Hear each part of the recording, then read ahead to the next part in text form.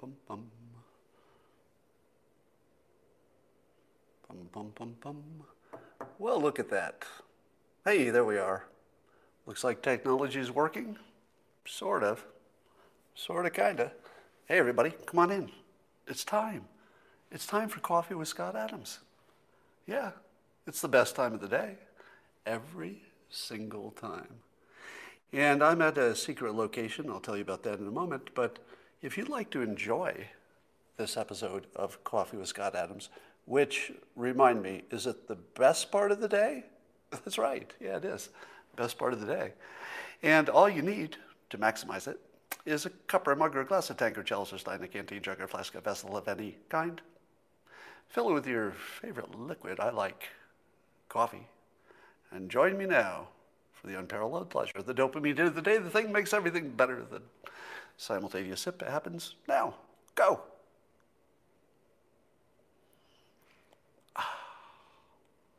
That's good. Well, let me tell you what's going on here. Christine and I decided that, I'd been working hard, been doing 2 or 3 jobs here every day since the pandemic locked up. And I thought, damn it, I've got to get something like a little vacation, maybe a 3 days out of town. And so what we decided to do was we would go to the snow country. Decided to go to Utah, specifically Park City. Now, Park City is a pretty cool place in the winter. It's just a beautiful place and restaurants, and you can walk around. So we found a place, we found a resort that was in Park City. Perfect location for the winter.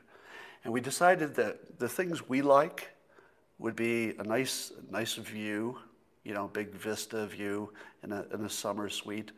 I don't have a lot of luxury wants in my life, but once or twice a year I like to go to a place that's way more expensive and nice than I would normally want to go to, just because I like the view. Maybe if it's a winter place, I like the fireplace, the snow, the walking. Great idea, right? So things didn't go exactly as I planned. So we got here yesterday, and there's not much snow. So it's a snow destination without all the snow. But that's okay, because I still like, sitting by the fireplace with Christina and looking at the view. And we also, one of the main things we look for is 24-hour room service. Because I might start work at 4 a.m. Christina likes to eat dinner sometimes at midnight, get a snack. So it's one of our main things, 24-hour. So we found a place that was in Park City. They told us they have 24-hour room service. We got it in writing, so we know. And here's what happened. Let me show you my view. So remember, this is a very expensive luxury suite, all right? So I'm not going to tell you the name of the resort because I don't think it's important. But here's my view. Can you see that? It's kind of lovely, isn't it? Yeah, that's the view at night because there are no lights or any kind of illumination outside the window. So from 4 p.m. to just about 20 minutes ago, that was the entire view. A little black window. Now, you're saying to yourself, oh, of course, everybody, if it's nighttime, of course there's not going to be a view. So I'll show you the view that I paid an enormous amount of money for. Here it is. It's the view. Can you see it? It's the side of a hellscape winter mountain with nothing else but like dead brush. There's my view. So we didn't get the snow we wanted, but I can put up with some inconveniences, right? And we didn't get the view we wanted. And really the main reason I would go to a place like this is for the view. But at least we get, the fireplace. Well, when I say we got a fireplace, I don't mean an actual thing that had fire inside a building. It was more like a ornamental decoration in the side of a wall that if you saw the photos on the website, it looked like a fireplace, but it doesn't produce any fire or warmth or anything like that. It's just a sort of a decoration. So instead of watching the beautiful snow and my wonderful vista while sitting by the fireplace, I'm looking at a postage stamp of a hellscape while sitting next to a thing that looks like a fireplace in a photo, but isn't.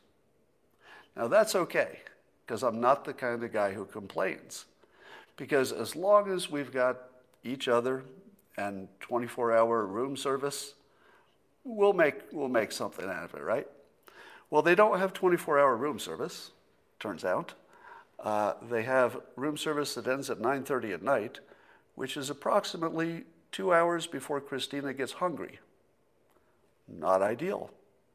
So we didn't get the food we wanted, the view we wanted, the fireplace, and there's not much in the way of snow in snow country, but at least we're in Park City. And if you know about Park City, it's a pretty cool place. Now, when I say we're in Park City, I mean that the website where we found this resort, and this is a very famous high-end resort, said it's in Park City. So we went there, and what they meant, I guess we should have asked more questions. When they say it's in Park City, what they mean technically is 19 miles from Park City, in a town I've never heard of. So my idea of walking outside and walking through the beautiful Park City, it's harder than it would be because I'd have to walk 19 miles to begin my walk in Park City. So we're checking out in a few hours. So my 3-day vacation, probably the only time I'll get out of town in, I don't know, maybe in 6 months or 9 months. My vacation is flying here, wearing a mask all day, not being able to breathe, getting here, looking at a postage stamp of a dark window, and then flying home. So that's my vacation. But on the good side, it's also really expensive. So you got that. All right, enough about me. That's not why you came here. I just wanted you to feel the pain of being me for a moment. Really, I shouldn't complain. I mean, the fact that I can even get out of my house is something I shouldn't complain about. All right, let's talk about Georgia. The votes, I guess the vote's happening in Georgia. Here's my prediction. If it's true that the presidential race was stolen, and I would say that's not proven, certainly not proven, but lots of allegations. If the national election was stolen, then certainly the Senate elections will be stolen. So if you see that Democrats win both seats, I feel like I'd have a lot of questions. So I don't think you can make a prediction about the outcome the way you normally would, where you'd say, who do I think gets the most votes? Because I don't think this one is about votes. If we've learned anything, the will of the people has almost nothing to do with an election. The things that matter are what rule changes happened, what lawyers did what, which courts said what, who got out the vote, whose advertisement was the most cleverly misleading. So it's basically a whole bunch of tricks and legal stuff and lying and manipulation and fake news. And collectively, all of that mischief is who determines who's president and who determines who's senator. So the idea that somebody said, how's the coffee here? Not good. At least it's consistent. And how would I know? I haven't been able to order it, so I've been using the little espresso thing in the room. Anyway, so we'll see what happens in Georgia. If it's 2 Democrats that win, I got questions. Did you hear about that big healthcare consortium that was it was a consortium where they were trying to figure out how to make healthcare costs lower, and it was Amazon and Berkshire Hathaway and JP Morgan got together. Well, they just disbanded it. So that whole thing that I thought had great potential, it's like, wow, if these 3 entities, Amazon, Berkshire, and JP Morgan, if the 3 of those companies can't figure out how to penetrate this healthcare cost problem and make us a better system. I mean, if they can't do it, I don't think it can be done. So they disbanded. Turns out it can't be done. Turns out it can't be done. And the reason that they gave is that although they created a consortium, in the most perfect Dilbert world, they decided not to work together after they created the consortium. So all three of them just went off and did their own thing. And then they compared and they said, well, we're doing this, we're doing that. Not really the same things. And so they just said, why are we a consortium? We're not even like coordinating. So they just said, screw it. Now, here's the funny part about it. What is the single biggest problem with fixing healthcare? Well, you might say to yourself, it's, money and bad Congress and all that. But I would say the base problem is it's complicated. That's the biggest problem. As soon as you start digging into it, it's just turtles all the way down and endless complication. So no matter how well-meaning you are and no matter how qualified you are, it's just impenetrable. It's just too big, too complicated. So even if you could figure out what to do, how would you ever communicate it? Imagine you were the smartest person in the world and you did figure out how to fix healthcare. Could you explain it to anybody? No, because it'd be too complicated. And nobody would be able to understand it, much less vote on it, much less fix it. So in order to fix this thing, which had a base problem of complexity, I should have seen this coming. Their solution to all this complexity was to create an entity of three big corporations, which are a little complicated individually, on top of having to work together, which is a little complicated on top of a complication, as a way to solve a complicated situation. Can you imagine the meetings? The meetings would have to be 8 hours long just to get to the first item on the list, because of all the background context. Here's what you need to know, who's doing what. It's just impenetrable. So I'm not surprised that using complexity to try to simplify something didn't work. It could be a good Dilbert comic in that. And maybe there might be. All right, here's the most interesting question of a Biden potential presidency.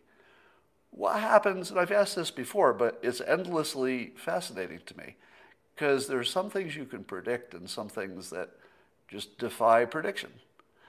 So what's going to happen with a Biden presidency, which has as one of its most core, basic components, one of the strongest parts of what a Biden view of the world is letting immigrants in and not putting kids in cages, and being as open a country as we can to immigration. Now, I think most people agree, with the general concept that immigration is good if you do it the right way, and nothing is good if you do it the wrong way. Are we all on the same page with that? If you do immigration in a good way, it's good. If you do it all wrong, not so good. So it's not immigration is good or bad, it's just how you do it. And so what's going to happen when the caravans, who naturally will see weakness in Biden, and they'll say, he's going to let us in? What happens when all the caravans show up? Now, it's already started, right? And you're seeing lots of them bunching at the border, and border security is doing what it can, but it's still a presidency of Trump, right? So today, it's still Trump's people doing Trump stuff to keep the borders secure. But what happens on day one of Biden? What does day one look like? Wouldn't every caravan in the world say, well, I don't think we'll ever have a better time? So we should see massive caravans coming over as soon as the weather and the inauguration have happened. The weather's got to be good enough, I guess. I would imagine the winter is a good time to do it, so maybe it's the perfect time to do it. I don't know. But how do you see this going? Because let's say there are two possibilities that I can see. One is that immigration grows and grows and grows and expands because nothing's stopping it. And it just gets out of control in 1 year, and millions of people walk across the border. Well, that's one way it could go. And that would be at least consistent with what Biden and the Democrats have been saying, that you can't keep people out just because you're being mean. If they have a reason to want to be here, that's good enough. I'm exaggerating a little bit, but that would be the Democrat compared to the Republican system is, difference in permissibility. So what happens if Biden goes the other way and says, hey, I'm no super progressive. We've got to have some border security, because he said things like that. What happens if he tries to stop it? How can he stop it? Without force or without building a border wall? What in the world is going to happen? Because one of the things that could happen is the complete destruction of the Democratic Party. How many, let me put it into a formula. Is it not true? Wouldn't you say this is true? There is a number of immigrants who might come across the border in a Biden administration. Some number would be okay, meaning that Biden would still be able to explain it away, even if it was big and people didn't like it and they were complaining. That'd still be something he could handle, right? And people are unhappy about lots of things. But there is a theoretical number of immigrants that makes the Democratic Party disappear. Now, not in the sense that the people coming across wouldn't vote Democrat, but what would be the point of the party if they just opened the border? Could they ever get elected again? So let me put it down to this. There is some number of immigrants, which is not up to us. If we're not tightly controlling the border, it's up to the immigrants how many come. There is some number that will make voting Democrat ridiculous. Because as some number, it destroys the country. As some smaller number, it helps the country. Does everybody agree with that, by the way?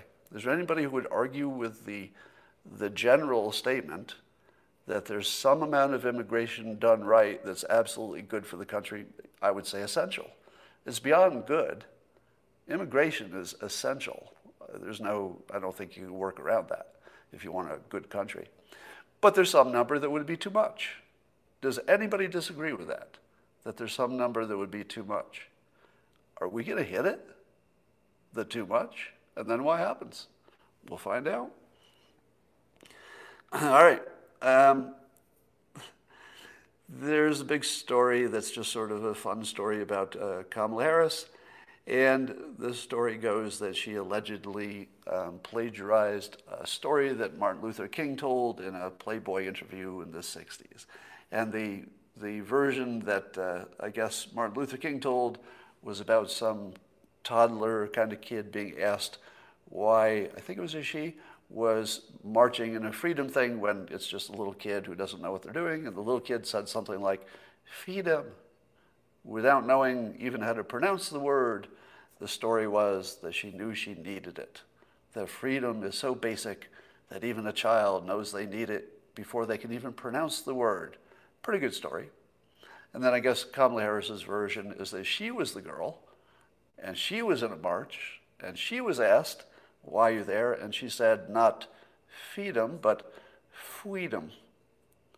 And then she completed the story the same way. She couldn't say the word, but she already knew it was essential. Now, would you say that was plagiarism? Maybe. Here's my best guess, since we'll never know exactly. We'll never know if she read it and said, "Yeah, I think I'll just use that." Here's my guess. My guess is she read it once and then formed a false memory in which she actually believed she said it. So there are maybe three different explanations. One is she knew it was plagiarized and just lied.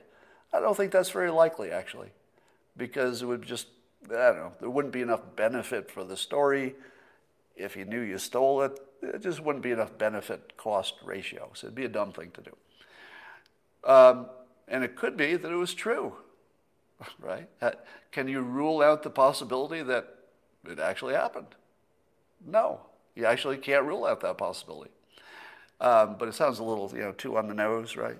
Could happen. So I'd go with false memory. And one of the things that people don't realize, the general public, is what percentage of your memories are false. Let me ask you this. How many of your memories from, let's say, I'll give you an age, from age 20 and younger, so however old you are now, if you're over 20, think about every memory you had from age 20 to your first memory. What percentage of those would you say are actual, relatively accurate memories? And what percentage of them are some kind of weird mashup of fake memories? What's your guess? Would you say 10% fake memories and 90% true? I don't know if anybody knows the answer to that. My personal view is informed by my hypnosis background, which is that it's closer to more than 50%. And when I say that more than 50% are false memories, I don't mean that you didn't have that birthday and you didn't get that pony, some of those things. So that the basics might be right. But a whole bunch of the stuff about the context and the timing and who was actually there and what you said or who said what to whom, all of that's fake. So something like 90% of your memories are artificial. Things that literally didn't happen that you remember as if they did happen. Now, like I said, the big stuff did happen. You really had a little brother, or you really had a family, that stuff. So that's what I think, probably false memory. Not much of a story, except freedom is a funny word. It makes a good meme. I'm seeing a lot of backwards thinking in the news. Here's what backwards thinking is. Forward thinking goes like this. I've got some data. I use my sense of reason to interpret the data, and then I come to a conclusion. That's forward thinking. Backwards thinking is you start with a conclusion, and then you figure out what your rationalization was to get there. And then you cherry pick the data to fit your rationalization. So that's backwards thinking. The average person can't tell the difference between forward thinking and backwards thinking. That's what you learn when you learn hypnosis. First thing you learn, basically, is that the average person doesn't know when they're thinking forwards or backwards. Think about how big a problem that is. The average person can't tell. And I'm looking at articles that, there's a George Will article criticizing Ted Cruz and the Republicans for challenging the election. Now, the people who are doing this, and I won't pick on George Will in particular, but anybody who's saying that Ted Cruz is violating his oath of office to serve the people, or that he's assaulting the Constitution by challenging this, etc., keep in mind, the only thing he asked for is a 10-day audit, which is quite reasonable to ask for. No matter what they find, you would agree that we'd like to be more confident in the outcome. So Ted Cruz is asking this completely reasonable thing. Can you look at the data and then look at the data and use the reasoning and come to a conclusion? George Will and others write articles and criticize them with backwards thinking. Now what Ted Cruz is doing is forward thinking. He says, we don't have enough data. We'd like you to do an audit, and then we'll have data. Then we'll assign reason, and then we'll have conclusions. His critics say, we already know it was a fair election. They start with the conclusion. We know it was fair. So therefore, you must be crazy. That's the rationalization. Or you must be attacking the Constitution. Or you must be some kind of a cult member for the president. Or you're dumb. Those are the rationalizations, thinking backwards. And then you go back to the cherry-picked data. Now, the cherry-picked data is, if there are, let's say, 12 different accusations of election fraud, you pick 6 of them that definitely were not real, and you just talk about them. So that's backwards thinking, the complete cycle. And you can see the difference, right? Now, how many people would read an article by George Will and realize that it was literally backwards thinking? Started with the conclusion and worked backwards through the rationalization all the way to the cherry-picked data. Not many people. I would bet not more than, 5 out of 100 would know that they had seen backwards thinking. they would imagine they saw forward thinking. They wouldn't know the difference. And that's scary if you think about it. Speaking of that, we'll get more about that in a moment. So the Wall Street Journal says that the New York Stock Exchange decided, after deciding to delist a number of Chinese telecom companies because they're too associated with the Chinese Communist Party and therefore the military, and because the telecom equipment can be used for spying, among other reasons, they want to delist them. But the real reason for delisting is that they don't follow the same reporting requirements as other companies. So that decision has been reversed, according to the Wall Street Journal, and that now they're not going to be delisted after they got together and talked about it. Now, I would say the Wall Street Journal may be not reporting the news exactly the way that the facts would suggest. Because when I read the actual article, it didn't sound to me like the way to describe it was that they had, how'd they say it, basically reversed their decision. It sounds like what they're doing is still thinking about it, and they just delayed the decision. So I think that we don't know what the decision will be. It looked like they just said, wait a minute, we talked to some people, we have to hold off until we know a little bit more. So I don't know that it was reversed. It might be just thinking about it, because I think they probably want to do it. All right, here's everything that's wrong with the news. And this applies to every topic in the news, in politics anyway, probably science as well. And it goes like this. So the New York Times has a story about a top election official in Georgia who systematically debunked, that's their own phrase. So from the New York Times, they say that Gabriel Sterling, a top election official in Georgia, systematically debunked President Trump's false claims of voter fraud in a news conference. So President Trump, on that phone call that got leaked, the audio that many of you heard, he was talking to the officials in Georgia, and he was telling them all of the allegations that he was aware of, or at least some of them, of election fraud. And he listed some specifics. Now, the New York Times says that this official from Georgia held a news conference and systematically debunked what the president alleged. So we're done, right? Is there anything else to say? The president made some claims. The official who's closest to the data gave a news conference, and he, one by one, he debunked the claims, according to the New York Times. So that's the news, and now you're informed, right? Well, there's one thing that the New York Times did not include: the response to the debunks. Because do you think that when the debunking happened, that the debunker listed everything that the president said? Or do you think maybe he debunked the ones that are easy to debunk and just maybe didn't mention the others? Do you think that could have happened? Did the New York Times report that when he debunked them, he debunked everything that the president said? I don't believe that they said everything.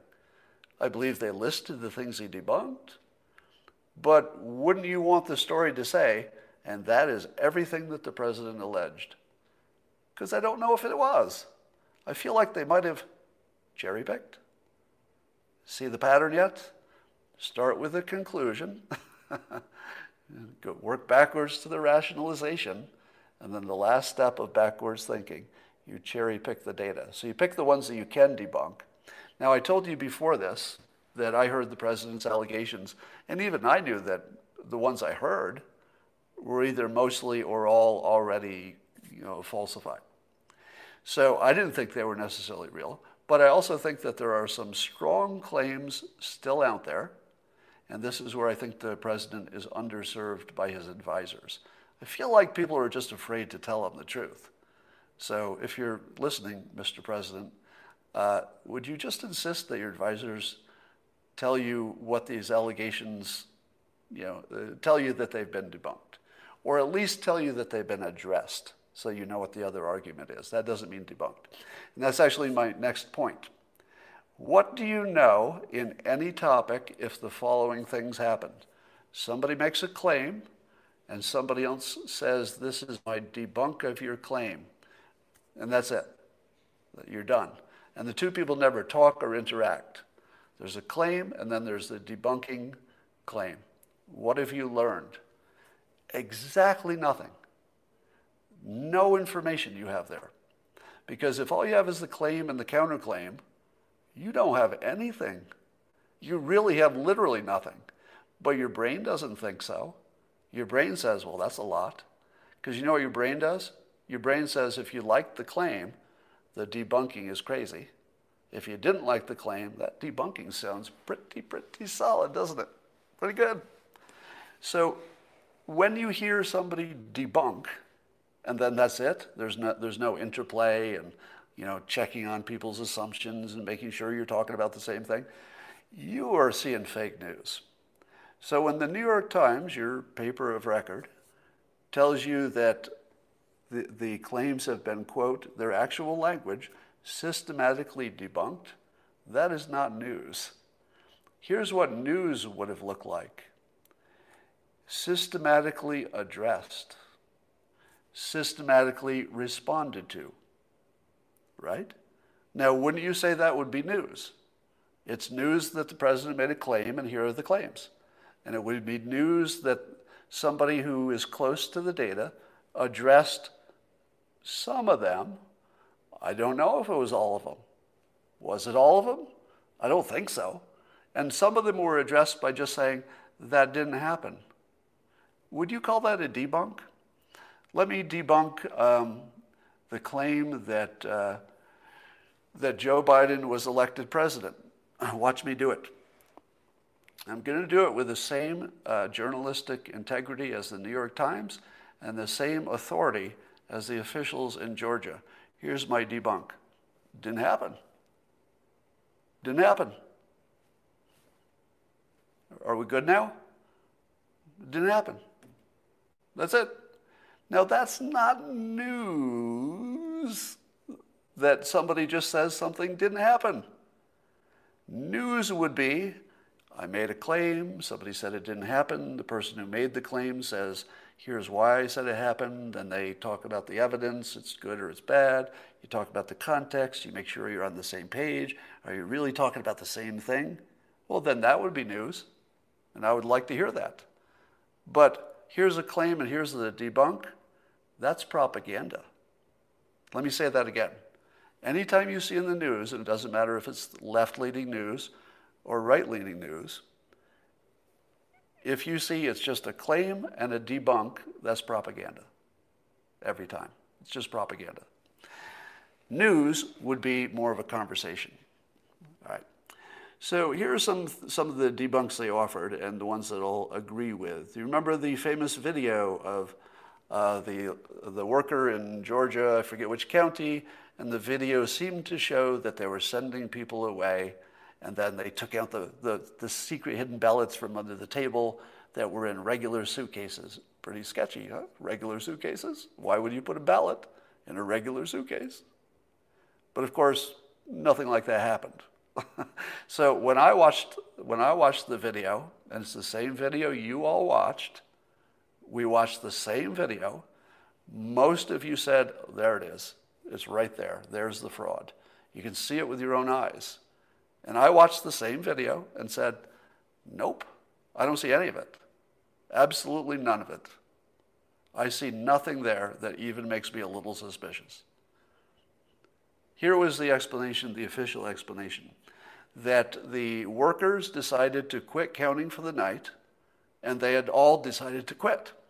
But when the news came down to the state that they were going to quit counting, the state said, you can't quit counting, go back to work, because these need to be counted, don't go home. So the people who thought they were quitting counting had already sent home the people who didn't need to do anything while the rest of them were cleaning up. And then when everybody else was gone, the news comes in, oh, you got to keep counting.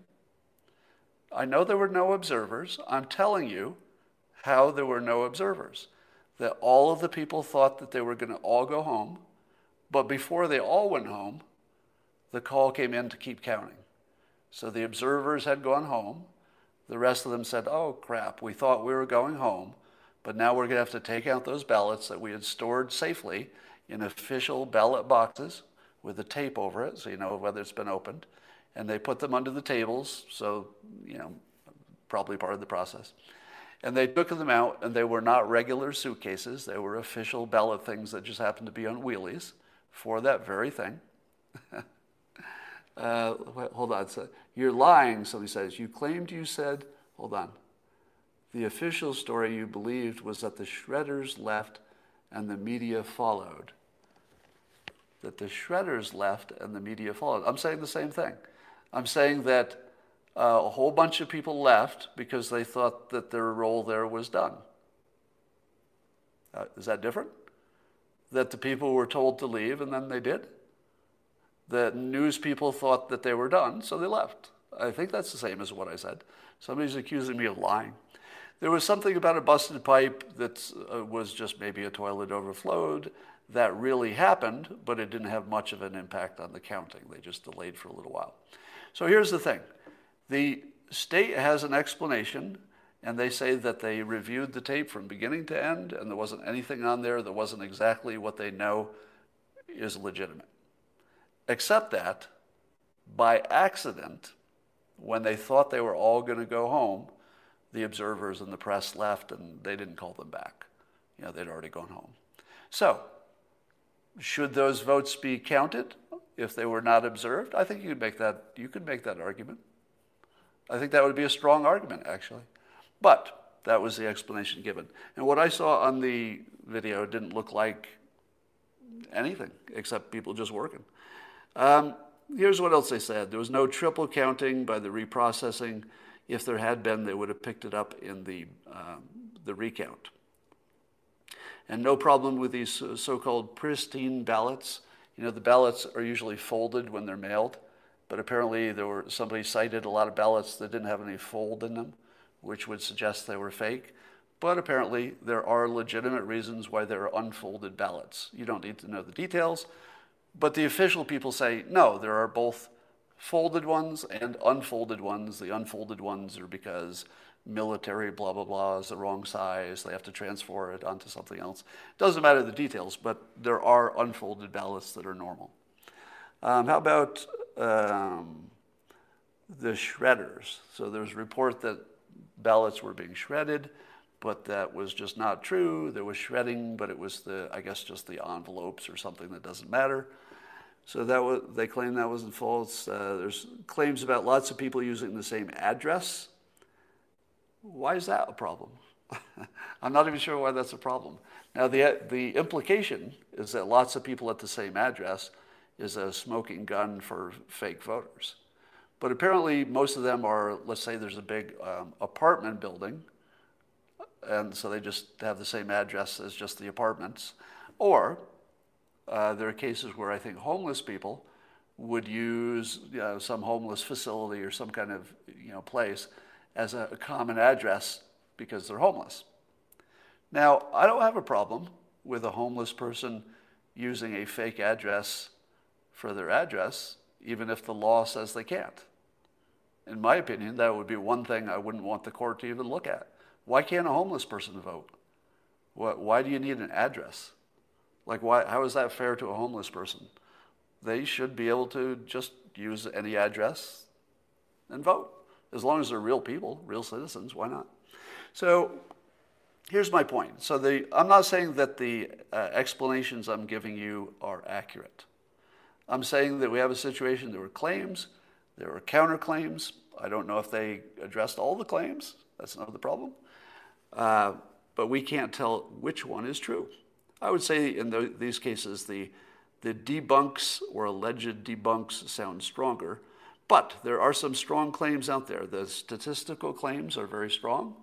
So the statistical claims that say the odds of this or that happening are so remote that fraud had to have happened. But the problem is, if you're the state and you're in charge of the election, and somebody comes to you with a statistical argument, what do you do about it? You're in charge of the election, and somebody says these statistics show that there was mischief? Well, you can do a recount, but what if the recount matches the original count? Because I think that actually happened, right? Or at least a recount in some places. So if it matches and you're in charge of the election, what the hell else are you going to do? So I think the problem with these statistical arguments are that it might be very persuasive to you and it might be persuasive to me, but what can the people in charge of the elections do about that? You can't really throw out the election because a statistician said it looked unlikely. Then you have the claim from Jovan Hutton Pulitzer.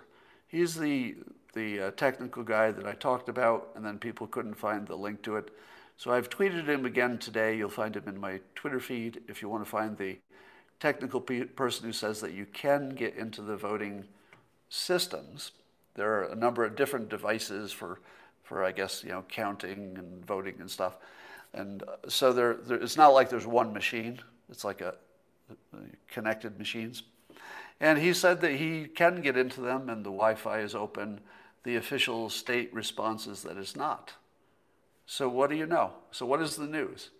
So there's a claim by a technical person that you can get into them and that he did. That he did. And he actually showed you a screen print where you can show, the address, the Wi-Fi, was it I don't know what you call it, the Wi-Fi long code that shows he had access to it. I mean, I'm not technical enough that I would know if that proved anything. But certainly he has something he's willing to show everybody. None of it's secret. So he's made a claim and he says, I can show you that you can get into those systems and change votes. Here's my question. Would that show up in a recount? I guess I have a general question, which is, how many claims of fraud, of the various flavors of claims, how many of them would be detected by a recount versus would they just be counting ballots that weren't legitimate and just counting it a second time?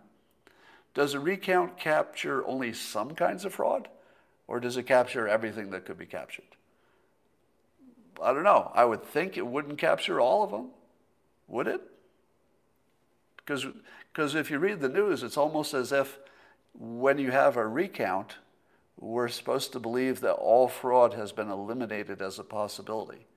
Does that not feel like what the news is telling you? That if a recount that is good, that matches or close enough to the original vote, that you can say, oh, we did a recount, so there you go. But a recount is not exactly an audit, is it? I'm seeing that in the comments, right? An audit would be more comprehensive. I would think an audit would get all the way into the code of the voting machines and how they're networked and all that stuff. But let's say, here's the part I've got this black hole of lack of knowledge. Suppose somebody hacked into the voting machines and changed the vote. Would a recount discover that? Because and here's my question, when you vote on a voting machine, does it create a paper ballot? Or does it just go digitally all the way to the final database? Because if it goes digitally to the final database, then what good is counting ballots? That's just the mail-ins, right? So I feel like when anybody says that things have been debunked, I don't know that they've even looked into it. So the first trick of the fake news is if there are 12 claims, the claimants have made a gigantic mistake. Because if you know if they make 12 claims, you're going to have at least 6 that aren't true. So what are the people on the other side going to say? Well, they're not going to address the 6 strong claims. They don't have to. Because they get to say what they say and then walk away. It's a press conference. There's no other expert at the press conference. So they just get to say what they say and walk away. Debunk 6 out of the 12 and we're done. So if you come with 12 claims and 6 of them are weak, you've done a really bad job. The president has done a really bad job of persuasion, really bad, on the election fraud stuff, because he's going with a laundry list filled with known, pretty much debunked stuff, even that I would say is reasonably, certainly debunked. Now, Does it matter how many things on the list are debunked? Would that tell you that the 12th thing is not true? Nope. No correlation. There could be 100 things debunked. Doesn't mean 101 is also not true. There's no correlation. I suppose there could be, but hypothetically there could not be. So, recount is not an audit. So the fake news, I believe, is creating a situation in which the under-informed consumer, which is most consumers, will believe that the vote was audited/recounted, which I don't believe would be a true statement. There have been some recounts in some places, certainly not audited, and that all of the claims of fraud have been debunked, and that's just not true. Here's a specific claim from this Jovan Hutton Pulitzer, and I haven't seen any debunk of that. Have you? The Georgia guy who talked about it, he didn't mention it. So President Trump was saying on his recorded phone call that he wasn't even talking about the Dominion and software stuff because he thought the ballot stuff was strong enough, but maybe not. So we'll see. All right. Here's a micro lesson. So I'm going to start a micro lesson, and I'll probably ask my assistant to cut this piece out and put it on the Locals platform. So if you like to see my micro lessons on everything from persuasion to improving your life to understanding reality better and all that, that's on the locals.com subscription platform. So sometimes when I do a longer Periscope, but there's a lesson embedded in it, I'll just pick out the lesson so that you can just see those separately on Locals. Here's a micro lesson on hypnosis. Not how to do hypnosis, but a specific question that people have been asking me. And the question is this: can you use hypnosis to get somebody to do something that they don't want to do? Now, when I interviewed Nikki Klein, who was involved with the NXIVM organization, which the news calls a cult, but that's an opinion, not an objective statement. When I was talking to her, I said during the interview that, in my opinion, you cannot hypnotize people to do things that they don't want to do, meaning that are deeply against their ethical or moral or self-interest. And a lot of people disagreed. And there was a gentleman, Eric Hunley, Hunley, if you want to Google him, he's got a YouTube channel, in which he brings up this point, and he talks about the different opinions from a couple of other professional hypnotists who say the opposite. They say, yeah, under the right circumstances, you can hypnotize people to do pretty much anything. Now, why is it that I say you can't, and two other professional hypnotists, even more qualified than me, because they do it professionally, why would they say you can, but I say you can't? Well, the difference is more to do with definitions than with disagreeing about the facts. If you dug into each of the individual facts that the other two hypnotists claim to be true, I will also agree they're true. But we're only differing on definition, and here's the problem. When you tell me, can you make somebody do something they don't want to do with hypnosis, I have limited my definition of hypnosis to a subject and a hypnotist who are trying to do the same thing. In other words, the subject wants to, let's say, conquer a fear, and the hypnotist wants to help them do that. That's your normal subject-hypnotist situation. Now, under that situation, by definition, the hypnotist is only doing things that the person wants. They want to get over their fear. So when I call it hypnosis, I mean a willing situation in which the subject and the hypnotist are going for the same objective. So it's more of a definition thing. Now, could the hypnotist plant unwanted suggestions and get somebody to do something that they didn't want to do? Yes, they could. Could somebody who's not a hypnotist use the same tools of persuasion and get somebody to do something that they really didn't want to do? And the answer is yes. In fact, you see that happen every single day. That would be called, let's say, persuasion. Like you prime somebody and then they think they made up their own mind, but they don't know they were primed. That's a thing. It's a book, persuasion. How about the written by Cialdini? Cialdini also wrote Influence before he wrote Persuasion. Influence is exactly a book about how people are influenced and don't know that they didn't make up their own mind. So you can show that people think they're making up their own mind, but they're actually just influenced. So is that somebody making somebody do something they didn't want to do? How about advertising? How about propaganda? How about the fake news? How about selling? How about marketing? How about negotiating? Every one of those things gets you to do something you didn't want to do. So if you ask me, can you make somebody do something that they didn't want to do with hypnosis? I say, how about just get rid of the word hypnosis? Can you get people to do things they didn't want to do by talking to them or, exposing them to, stimulation? And the answer is, yeah, all of these things do it. Advertising does it, marketing, negotiating, all of them. Let me make it even simpler. Let's say you planned to get some work done today, and you were going to work hard, and today was going to be a real good work day. And your best friend calls you and says, hey, it's a great day. Do you want to golf? And you say, no, I had today was going to be work. I'm not going to golf, I'm going to work. And then your friend is like, it's not going to be this good every day, and you could work tomorrow and that work will still be there. And by the way, you promised me that you would golf with me the next time it was a good day. And then finally you say, all right, let's just go golf. So is that an example of you being hypnotized to go golf instead of work? And the answer is yes. Yes, it is.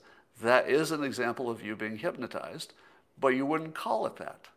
You simply used a tool of hypnosis, which is directly asking for something, maybe comparing it to something else, using the concept of shortage. It's like, there won't be many great days. Reciprocity, I did this favor for you, why don't you golf with me? You can imagine a whole bunch of techniques of hypnosis, but they're just a conversation. It's just you and your friend talking. Would you ever say that your friend forced you to do something you didn't want to do? Or would you say, no, I did what I want to do. I simply changed my mind about what it was I wanted to do. That's probably how you would filter it. You'd say, no, I did what I want to do. I just changed my mind about what I wanted to do. Or did you?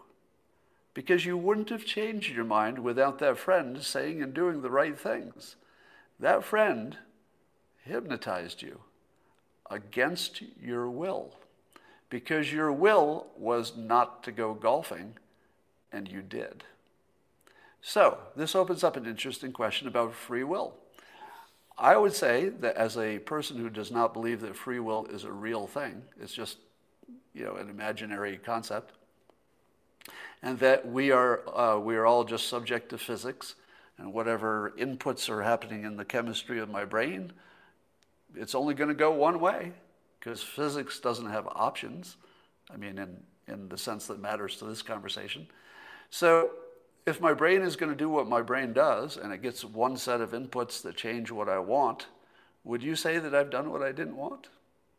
Or would you just say I changed what I wanted? So when it looks as if I am disagreeing with those other other hypnotists, not really. And here's one difference. If you asked me, could you get people to do something that they don't want to do? I might shade my answer so that you don't think you can. And a little of that is being ethical. Because I don't want to tell you what you really could do. Because you might go do it. And it might not be for the betterment of the world. So I'm not sure that it would be healthy for the world for hypnotists to say, oh yeah, you can get people to do things they don't want to do. It's true, but you don't need any hypnosis to do that. You just need persuasion. And that doesn't require a trance or, you're getting sleepy or any of that. So there's my answer. If you don't believe in free will, the question is useless anyway. And if you believe that all forms of persuasion can get people to change their mind about what they want. Dennis asked this question. So you're okay with lying?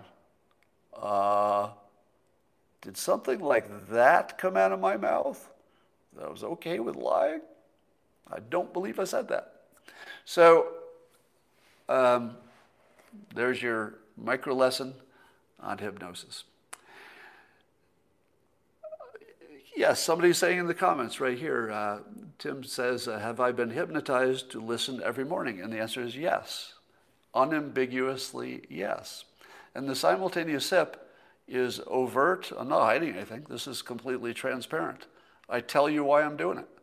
I do it because it makes you addicted. It gives you a visual and a sensory trigger. So you remember if you liked it last time, it primes you to like it this time. If you like the beverage, I'm making you pair a beverage you like with some content. The brands eventually merge. So am I hypnotizing you to enjoy the simultaneous sip? Yes. But do you feel manipulated? Or do you feel as if I'm making you do something you don't want to do? Because if I change your mind and then you do want to do it, what is that? Well, since I don't believe in free will, it's just what it is. It just is a thing that happened. That's all it is. All right. I believe I didn't have anything else to say, so we're going to end here. And thank you for listening, and I will talk to you tomorrow. All right, Periscope's off. It's just you and me here on YouTube for a moment. We constantly reevaluate our decisions. That's right. So what happens if you just change your mind? How do you know why? Most important thing that you've seen in the last 4 years is to treat journalists as politicians. That's right. Yeah, there's not much real journalism anymore. Glenn Greenwald does it, but there's not a lot of people doing the real stuff. Is body language the same as mind reading? Not if it has a scientific basis, and I think it does. Comment on the Crossfire about Lauren Southern. I haven't watched that yet. All right, that's all I got for now. I will talk to you tomorrow. I got to travel. See you later.